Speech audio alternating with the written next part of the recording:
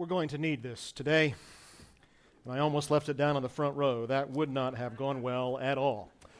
I invite you to take your copy of God's Word with me and mine and turn in it to John chapter 14 as we conclude our time in this wonderful chapter together here this morning. And before we get going, I do just want to make a very brief mention of the fact that our very own Caleb Garrett was engaged to be married last night, from what I've heard. I see the Garrett clan over here. Congratulations, guys. That's wonderful. Is Caleb here today? No? Okay. Well, there's good reason for that. But we are so happy for you. Kevin's face, Kevin, I've never seen you smile quite that big before. That's wonderful. We're so excited to see what God is going to do in starting up a new family unit. Congratulations, guys. We love you. We love Caleb. It's been a joy to see him. I know for many of you grow up here at this church, and now for him to take this next step is just wonderful. It's a joy to see. So congratulations. John chapter 14, this morning I want us to start off with just a little bit of pastoral perspective. I know that many of you have been asking questions about the wars both in Ukraine and in Israel and the resulting, we could call it, geopolitical instability that is rippling through our world right now. One of you even went so far as to ask me, these wars and rumors of wars, they're really kind of scary, aren't they? And that's a sentiment and a statement that I certainly do understand because, let's be honest, it is. We look at our world as people who crave stability and peace and safety, and we find that our world knows nothing of these things, and it seems to be getting worse by the day, and so it's a natural response for our human hearts to look at that instability and all of that chaos and confusion and to be tempted to whisper to ourselves this question: is God's plan really on track? How can this be plan A? And to answer that quiet question, you don't need my perspective. You need Jesus' perspective. So let me give that to you. You see, in Matthew chapter 24, a text that is often misinterpreted, Jesus, he spoke of the wars and the rumors of war that were going to rack humanity between his first and second comings. But see, when Jesus talked about these wars, his intention for us was to know that God's plan is the only solution to these problems. You see, the fact that there are wars, the fact that there are new wars, the fact that we're in an age defined by wars and dissension and chaos, that should not, as believers, frighten us. Because Jesus said these things are coming. I am going to leave, and the age that will define the time between I leave and the time that I return will be characterized by wars and rumors of war. And you and I, we look back over the last 2,000 years of human history, and what do we find? We find that that prophecy has been fulfilled very specifically. Wars and rumors of war having characterized the 2 millennia since Jesus was last here. So war, the fact that we see wars happening around the world and threatening our own peace, that's not a sign that the end has now arrived. No, it's a reminder, friends, that the end, it is coming, and in that day, when it does come, Jesus will be victorious. So, whenever we hear rumors of a new conflict somewhere in the world, we should remember the universal human need that has led to such a conflict. The fact that we are fallen beings who are foolishness bound up within our hearts, both as individuals apart from Jesus and as nations apart from his governance. And so there can be no peace that will define this age. Of course, we desire it. But until he, as the Prince of Peace, returns to establish it, it will be fleeting from us. And so when we hear these things, yes, they make us nervous because we love our comfort. But friends, we must be people, as followers and lovers of Jesus Christ, who now turn our eyes to Him, knowing that He is our only source of hope. And to quote for you another verse from Jesus that comes straight out of our text here today in John 14, Jesus says the following to us: "My peace I give to you, if you love me and know me. Not only as the world gives do I give to you." They don't know peace, as we're going to find. But He says, "I do, and I give it to you. So let not your hearts be troubled, neither let them be afraid." And I think we need to remember that as we look at our own day. Because, my friends, it's really important for us to notice that the statement that I just read to you from Jesus about Him offering peace to us and us having no need to be afraid was made on a day when things seemed, for all the world, to have come completely unglued. See, Jesus had just finished telling His men here in that upper room in chapter 13 and here all through chapter 14 that not only was He going to be leaving them, but on the very next morning, He was going to be killed. And so from where the disciples sat, it looked for all the world like Jesus' plan A to bring the kingdom had just run full tilt straight into a buzzsaw. And so you can understand why the disciples might have been asking the very same question that I just vocalized for you that we may be tempted to ask. See, they were asking the question, what has happened that your plans have come so completely off track? And Jesus' answer to them is one that they needed to understand. But my friends, it is also one that you and we need to understand here in our own day. Because far from coming off track, no, you see, the plan of Jesus, it has always been the plan. It is plan A. And for these men there in that text, it was just on that day coming together. You see, this morning, we're going to see very clearly the grand display of the superiority of Jesus' plan over the plan that the disciples wanted. And as we see the superiority of Jesus' plan, we will be able to rest our heads on the pillow of God's sovereignty, knowing that His plan, it is not only perfect, but despite what we see around us, it is right on track, wars and rumors of war or not. See, before our very eyes, just like before their very eyes, His plan was working. After all, who doesn't love it when a plan comes together? I've been waiting a while to say that. Those of you who are fans of 1980s television will understand the reference. So, let's see what it means when it comes to Jesus' plan, that He has a superior plan. We're going to begin this morning by looking at a very bold question here in the text, because one of the disciples just comes out and asks it, how exactly is this plan that you're articulating better for us? How is this a good plan? In verse 22, you can see it there. Judas, not Iscariot, said to Him, "Lord, how is it that you will manifest yourself to us and not to the world?" Now, from where we sit, the question sounds perhaps a little obtuse. What does that mean? Lord, how is it that you will manifest yourself to us and not the world? And so we need to dig in and make sure we understand exactly what the disciple is asking here. You see, since the middle of chapter 13, Jesus has been trying to explain God's plan to men who had no capacity to understand it. Because why? They didn't have the Spirit, and so their eyes had not been opened. And how many times in this chapter have we wanted to say to the disciples, would you just shut up and listen to Jesus? Because He's going to answer all your questions. You know, you may have heard the old kindergarten teacher saying, "Children, there are no bad questions, only bad answers." But then you grow up and you learn that that is actually not at all true. There are really bad questions. There are downright stupid questions. And we've seen a number of them here in this text. Let me review for us, because we've seen really bad questions, and we've also seen profoundly perfect answers. And so for the sake of context here this morning, let's review. See, question number 1, you'll remember, the Apostle Peter asks, "Where are you going, and why can't I come?" And Jesus says, "Because, Peter, I'm going to the cross.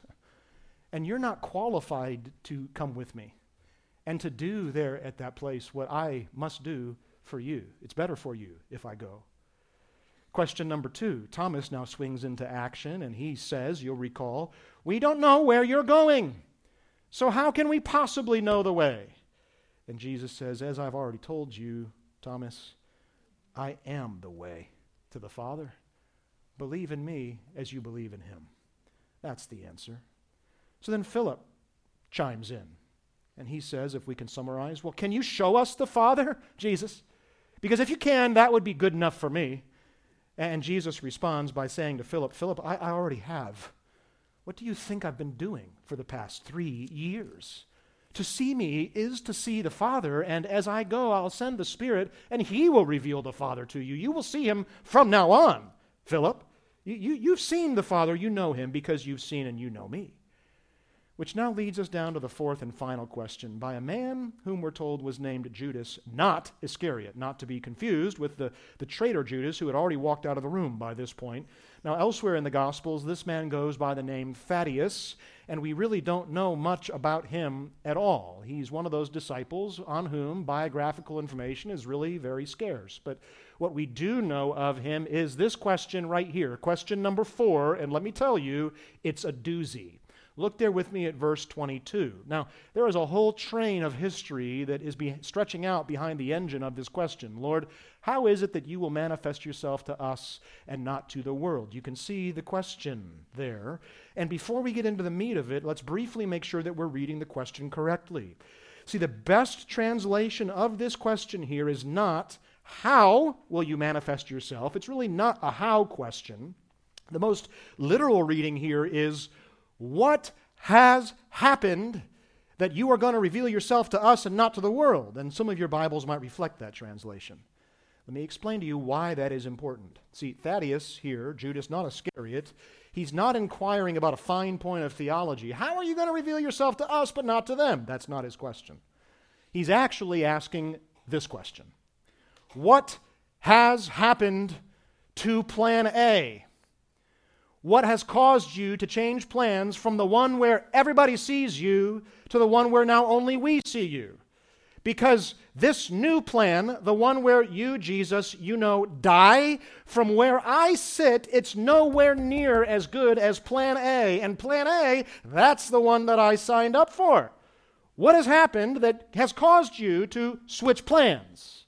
See, that is the right way to understand this question. That's the engine driving the question. And now that we understand that, let's consider the train of it that stretches down the tracks of the entire Old Testament. You see, in the Old Testament, God had promised his people that his kingdom was going to come in great power and glory, that Messiah would come and rule and reign, bringing permanent peace to his people, ruling in justice and destroying the enemies of Israel. That was the plan that the disciples had signed up for. But they had no awareness that there would be not one, but 2 comings of the Messiah. In the first coming, it was going to be all about the sacrifice of the Messiah for sin, to be the perfect fulfillment of God's expectations for righteousness and justice, and the establishment of a spiritual kingdom. And then in the second coming, which has yet to occur, it would be all about the crowning of Messiah as king and the fulfillment of a physical kingdom. But they have no awareness of that distinction between first and second coming. And so, as a result, from where they sit, Jesus' words in this chapter that he was going to leave and just simply give them the Spirit was a clear deviation from what they thought plan A was. And so their question here is clear. Wait, what? We don't want plan B. We don't want the one where you leave and reveal yourself to us through the Spirit alone. We want plan A, where you judge the world and get up on your throne already. See, it's a bold question here in the text, all right? But it's a question that reveals a total misunderstanding of what God was actually up to and the nature of what his plan was really all about. And Jesus is going to set the record very straight here with a comprehensive answer, an answer that shows us the superiority of his plan that was very much on track.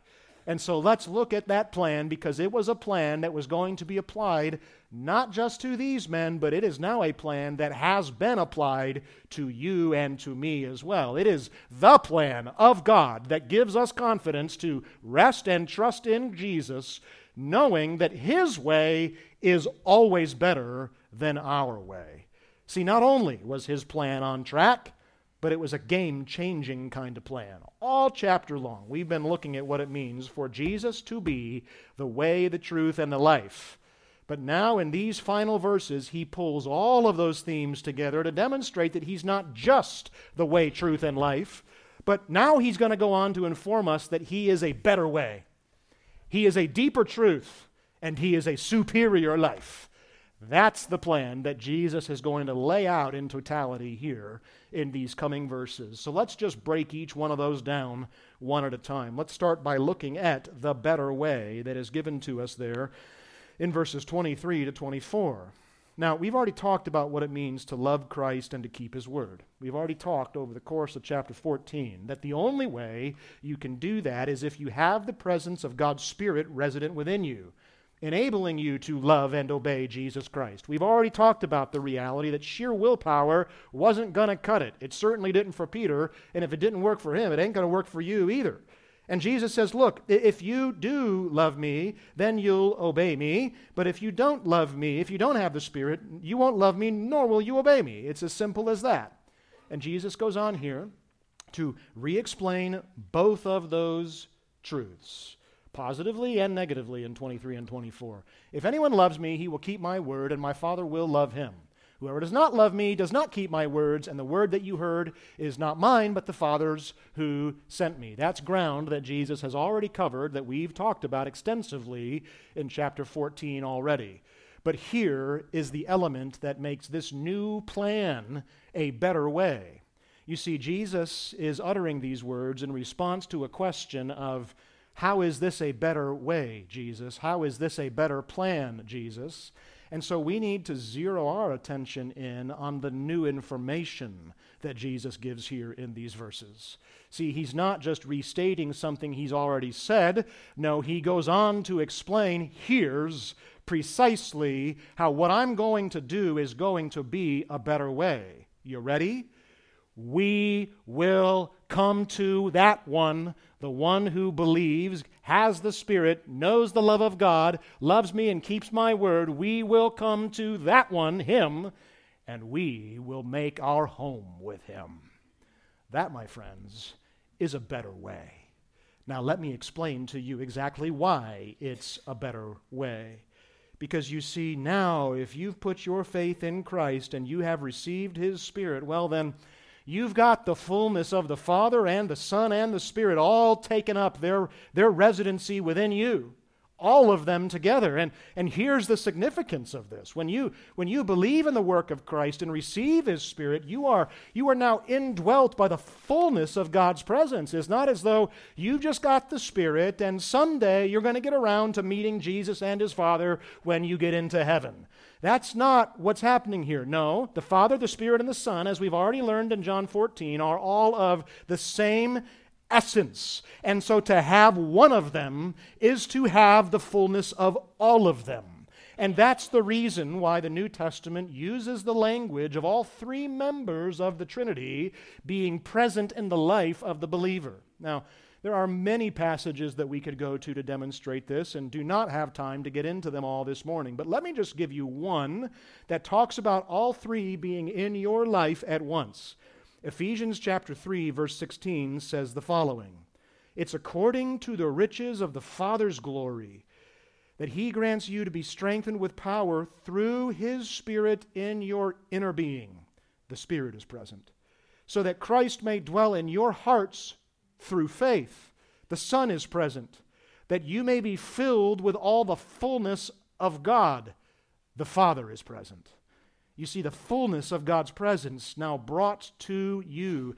The substance of what you and I have in Christ and through His Spirit, it is better. But that's not all. See, they make their dwelling place now in you. And here's how that is better. See, instead of you now running around trying to make your way to the fullness of God, no, now He comes to you and makes His way to you. That's a better way, friends. That's so far superior to the old way, when in order to access the presence of God, you had to go to a tabernacle first, and then later a temple, and come to the presence of the Lord on special days, at special occasions, through special ceremonies, but only after special forms of purification. See, under the old covenant, by following the law, you had to make your way to where God was. But now, in the new covenant, God has made His way to you. That's better. 1 Corinthians chapter 3, verse 16 states it very clearly this way. Do you not know that you are a temple of God, and that God's Spirit now dwells within you? See, if you've trusted Christ and you have His Spirit, you are now the temple of God. The Father, Son, and Spirit haven't taken up their place inside of you. You don't go to them. No, in Christ and through His Spirit, they have come to you. And my friends, the impact of that truth is just very profound. It explains an awful lot about the process of sanctification. See, the reason why there is such an urgency to the Spirit's work now in changing you is because of the intended usage of the habitation of your heart.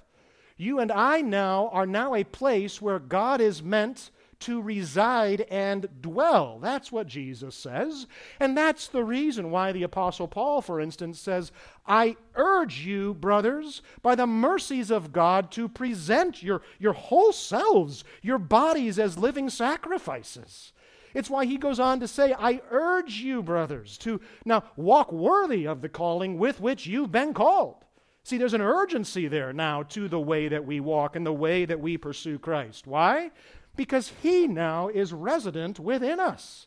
It's why Paul goes on in Corinthians to talk about not uniting ourselves and our lives to the things of darkness. For what common cause does Christ have and the Spirit of God have with that which is darkness? These two things do not go together, brothers, he says. You see, there's an urgency to our sanctification because of this very truth right here. Let me illustrate it for you this way. This past week, I had finished up some big projects around the house, and so as I'm apt to have to do, I then had to do another project called cleaning out my garage because it was filled with the detritus of life, toys and tools and garbage and trash and everything all mixed together. And it was, friends, I'm telling you, such a huge task that it took me several days. And so after work, I just kind of chipped away at it in the evenings for several days until it was finally done. And I could breathe easy until my next project rolls around. But by way of contrast, there was a night this week where there was a huge pile of dishes after dinner that had been created through some spectacular gourmet concoction that my family had compiled. How do you think it would have gone if I, as a professional dish doer, had said, honey, it's a big task. Let's chip away at these over the next couple of days. That's a non-starter, gentlemen. You would never say that. It's not going to work. Let me ask you, why is one of those approaches acceptable? The garage can take several days. The dish has got to be done right now. Obviously, my dwelling place is not in the garage, but we do live in the kitchen. And so the urgency of my priorities, it gets set accordingly. So it is with the work of the Spirit that has now been given. The fullness of God lives in, you could say, your kitchen. He dwells there in that place. And so there's an urgency to your pursuit of sanctification. C.S. Lewis puts it this way, and it's a very helpful quote. Listen here for a few moments. Imagine yourself as a living house, God coming in to rebuild that house. At first, perhaps, you can understand what He is doing. He's getting the drains right and stopping the leaks in the roof, and you knew that those jobs needed doing, and so you're not surprised when He does them. But presently, He starts knocking about the house in a way that just hurts abominably. What on earth is He up to? And the explanation is that He is building quite a different house from the ones that you had thoughts of. You thought you were going to be made into a decent little cottage, but he is building a palace, one fit for his own habitation and in which he will come and live for himself. Friends, that's the reason why Jesus' plan is a better plan. This is what he has enabled. He has established a better way for us to have a relationship to God. See, now rather than us striving to dwell with God, God has come and he now dwells with us. And that should change everything. That's the reason why this, Thaddeus, is a better plan, because we now will come and make our dwelling place with you. We will be in you. And rather than you having to run after us, we have now come to you. And you know the fullness of our grace, the fullness of our presence, the fullness of our power, deployed in your life to make you a temple fit for our habitation. That's what Jesus says here. That's why his plan is better. That's reason number one. But here's reason number two. Not only is his plan going to provide for us a better way, it also brings to us a deeper truth. Look, if you don't have the Spirit of God within you, you have no hope of understanding the truth or getting it right. Just ask the disciples. Look at what they've done in this chapter. Better yet, actually, let's ask Jesus. Look with me at verse 25. What hope do you have of knowing the truth if you do not have his Spirit?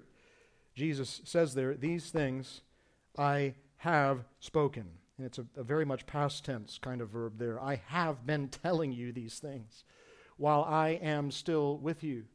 You remember that in chapter 13, verse 7, the very first statement that Jesus makes to introduce this conversation, he says, I have many things to tell you that you will not now understand, but I'm telling you now so that when these things happen, you will believe. Jesus prefaced the whole conversation by saying, I know because you don't have the Spirit, you can't get what I'm saying to you now. But you will. The day is coming. See, what he's trying to help these men understand here is that the reason God's plan is better is because having the Spirit of God inside of them is going to enable them to understand the truth to a degree that previously had been totally impossible. He says here in verse 25, I've been telling you these things, and yet you still do not understand. See, the disciples, they're still stumbling around, misunderstanding, misapplying, mistaking Jesus. And that surely was not a reflection on the teacher. No, the teacher was perfect. Every single word Jesus has uttered in these chapters has been powerful, shot through with profound kinds of truth. No, their inability to understand, that is directly a reflection on the nature of the student. And that's the truth here. See, the reason that they did not understand is because they could not understand. And that, my friends, is the point that Jesus is making here. The reason why his plan is better is because the human heart, apart from the illumination of God's Spirit, it is blind. It's not until the Spirit comes, enlivens, and illumines that now we're able to see. See, the disciples under the old way, try as they might, failure after failure. In Jesus' new plan, the plan that he's revealing to him here, the Spirit of illumination, the Spirit of truth, the Helper, the Holy Spirit, what was he going to do for them? What is he going to do for us? Well, look at verse 26. Here's why it's better. This is the deeper truth. The Helper, the Holy Spirit, whom the Father will send in my name, he will teach you all things. And how was the Holy Spirit going to teach them all things? By bringing to their remembrance all that Jesus had said. Now, friends, there is a key hidden there that we got to make sure we understand. Jesus is pointing here specifically to the way by which his words would be captured, to the way by which the New Testament would be produced. The New Testament, the Holy Scriptures, were written as the Spirit of God brought to the minds of the apostles all the words that Christ had been uttered. It was according to the power and inspiration of the Spirit's guidance that each of these men would proceed to pick up pens and put their thoughts and their memories to paper. And under that Spirit's influence, the result would then become the inspired, inerrant, very Word of God. The Word of God that you and I now hold in our own hands. And having produced that Word through the work of the Spirit by bringing back to their minds all the words of Jesus Christ, Now the Spirit, the very same Spirit, uses those very same words of Christ to what? To teach us now all things. See, in the old way, pre-Spirit, what reigned?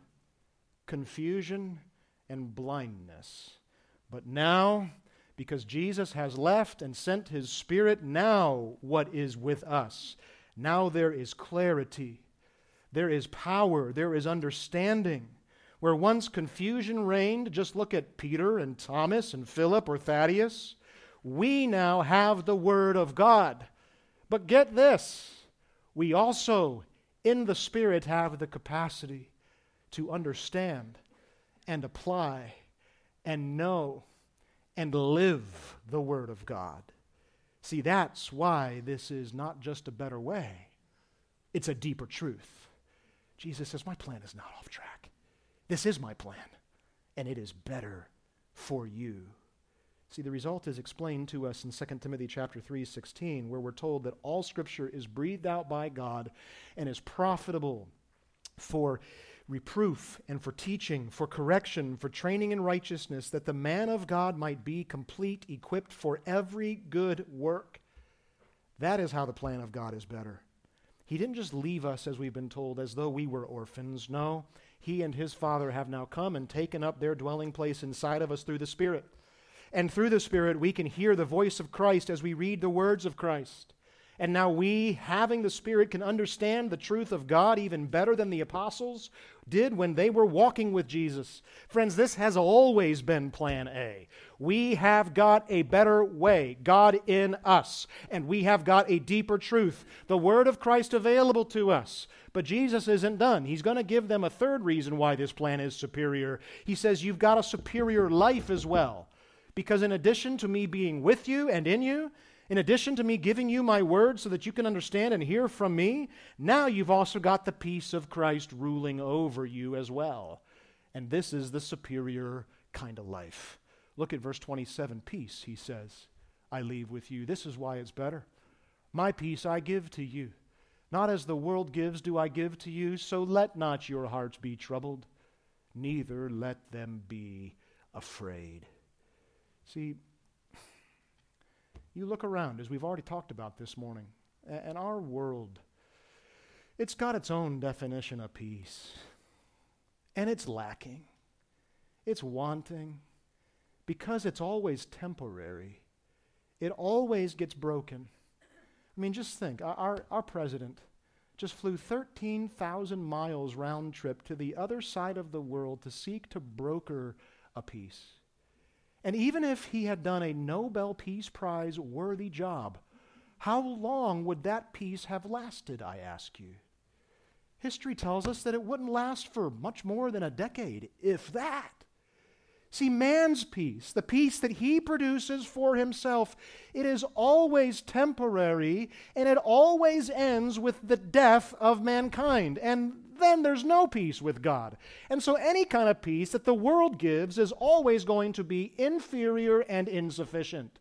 But Jesus, by contrast, says, I've got a different kind of peace. I mean, to put this in perspective, some historians have estimated that over the past 3,400 years of recorded human history, there have been less than 268 years of cumulative peace.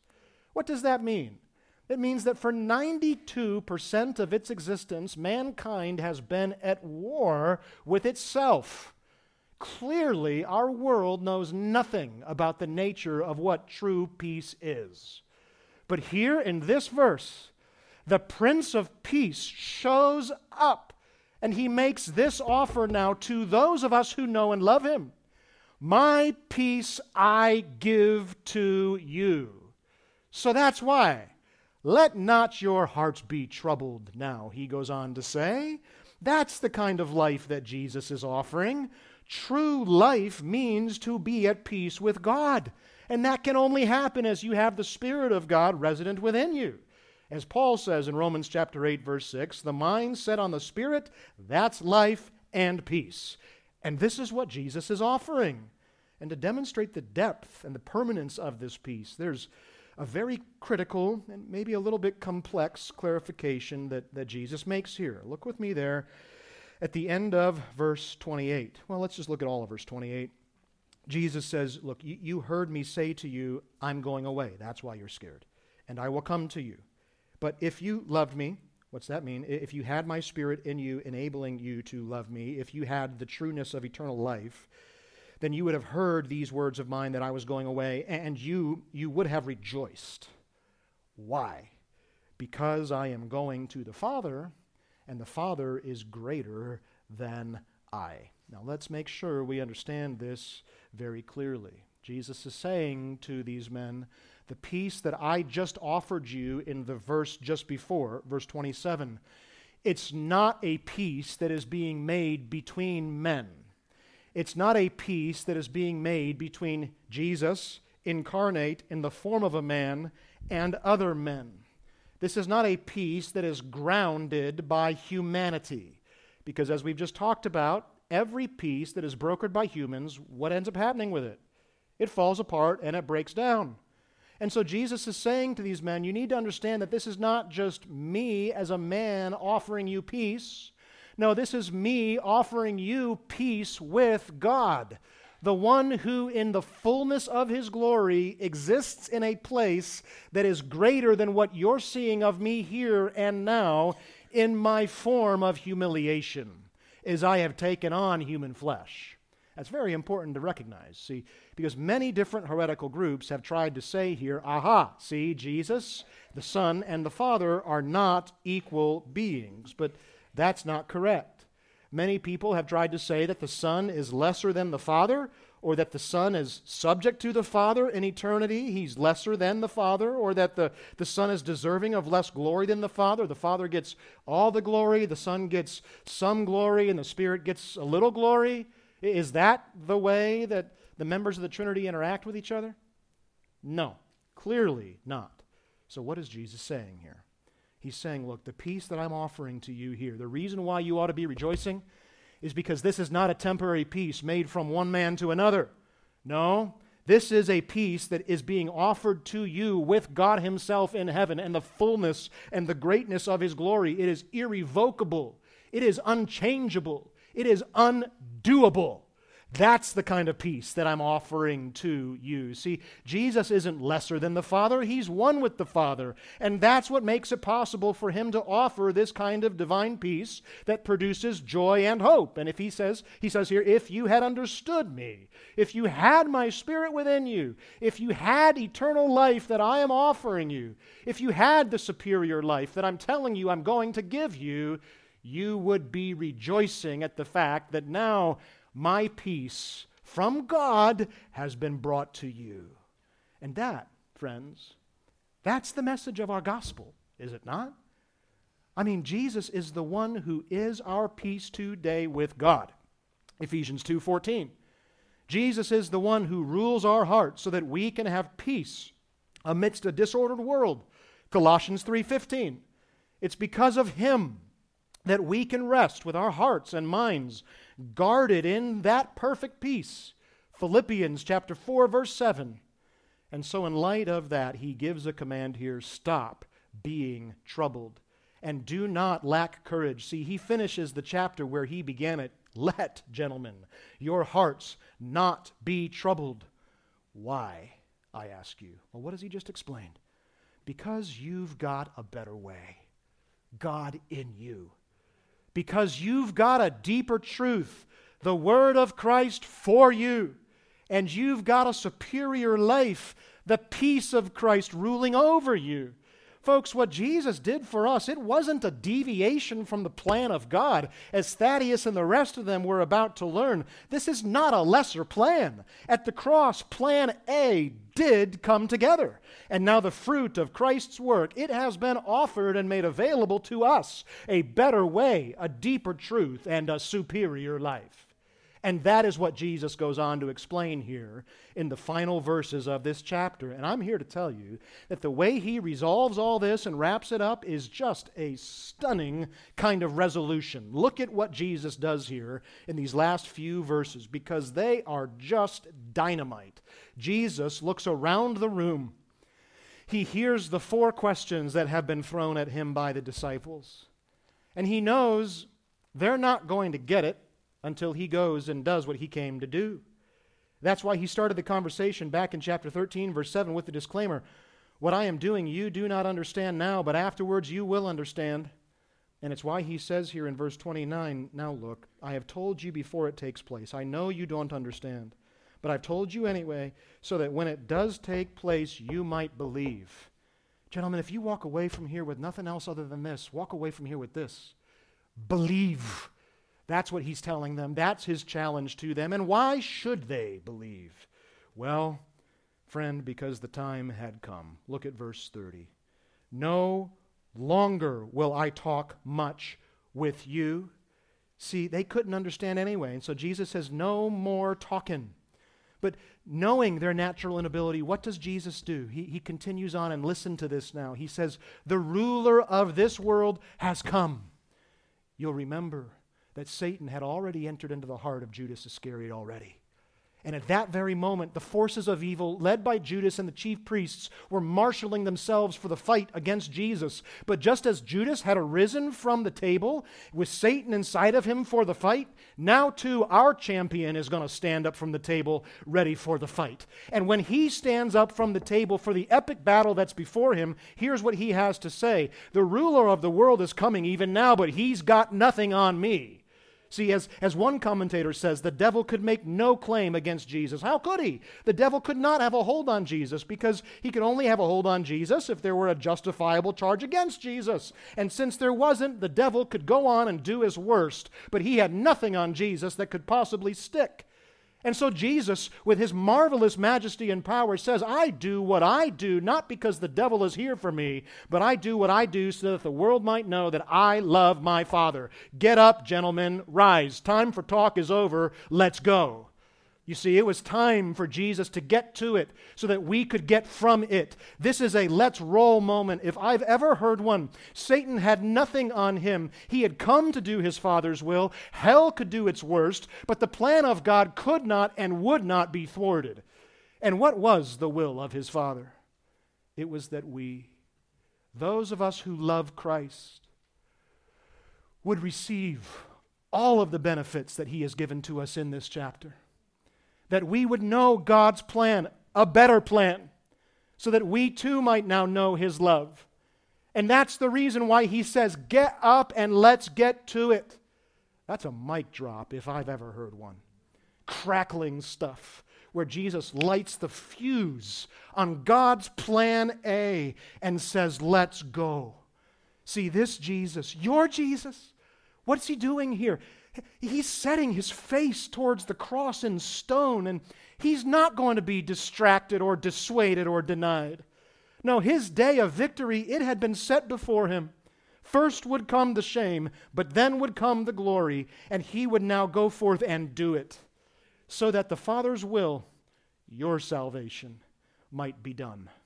So that you and I, we might now have life. See, my dear people, let's go back to where we started. When you're tempted to wonder, is God's plan on track? Look to Jesus, the King of all creation who rose up from the table to lay his life down for you. Just look at what he's done. Because he now lives, you too can live, we've been told in this chapter. Because he first loved you, now you can love him. Because he is one with the Father, now you can be one with him forever. Because he left, you can now have his Spirit and conquer your sin. If you would know the benefits of his life as he has taught them to us here, all you've got to do now is believe in God and believe in Jesus. That's what he has taught us in this chapter. And if you believe in Jesus Christ, never again are you going to be tempted to wonder, are we on plan B, C, or is this actually plan D?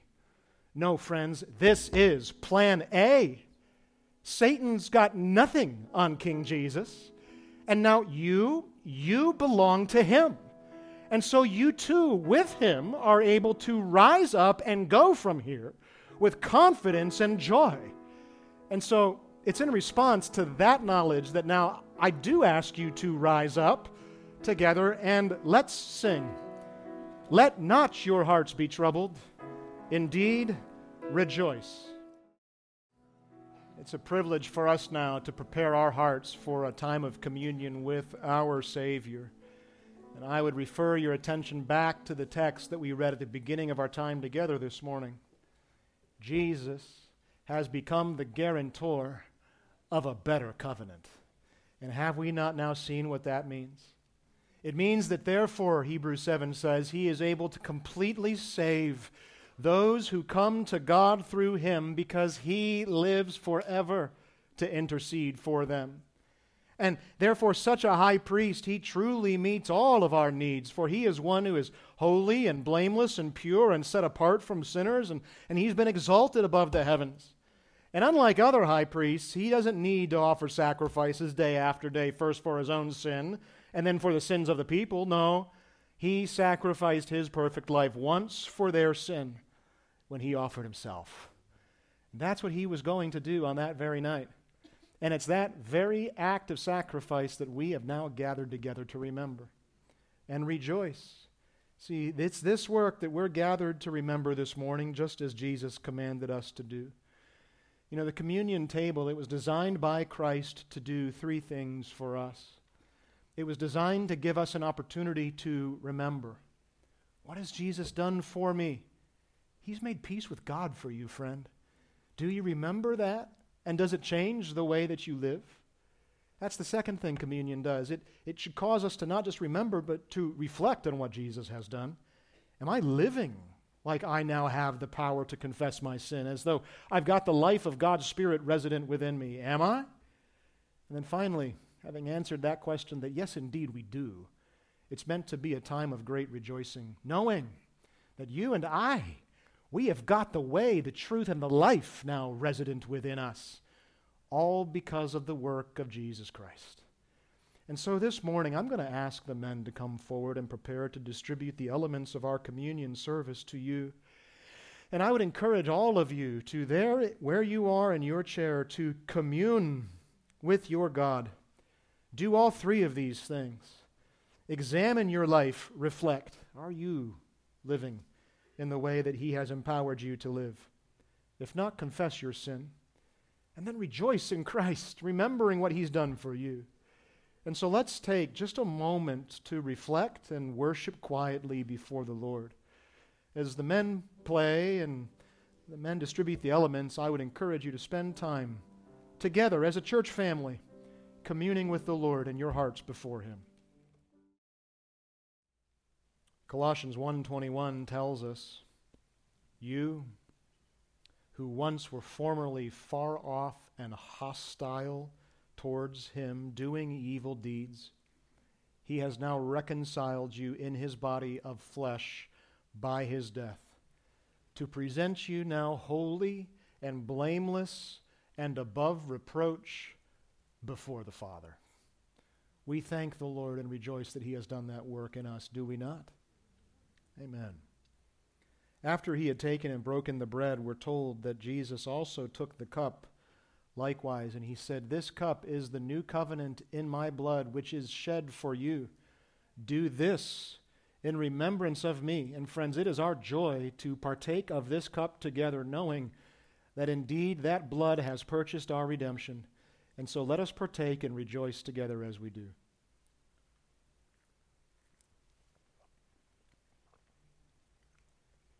Colossians 1:19 tells us again, For in Him all the fullness of God was pleased to dwell, and through Him to reconcile to Himself all things, whether on earth or in heaven, making peace by the blood of His cross. Let's pray together.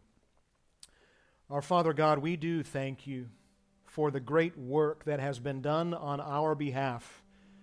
Truly, You are good and mighty to be praised. And Lord, we know because of Christ who You are. We know because of Christ what You've done. And now we are different. We are changed. We are transformed. We are rescued and we are ransomed.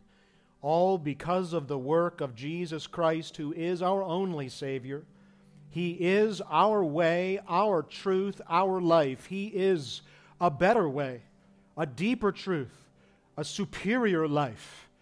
And now He is with us. He is in us, and we are His own. And for this we rejoice, we remember, and we reflect. We pray all these things in Jesus' most precious name. Amen.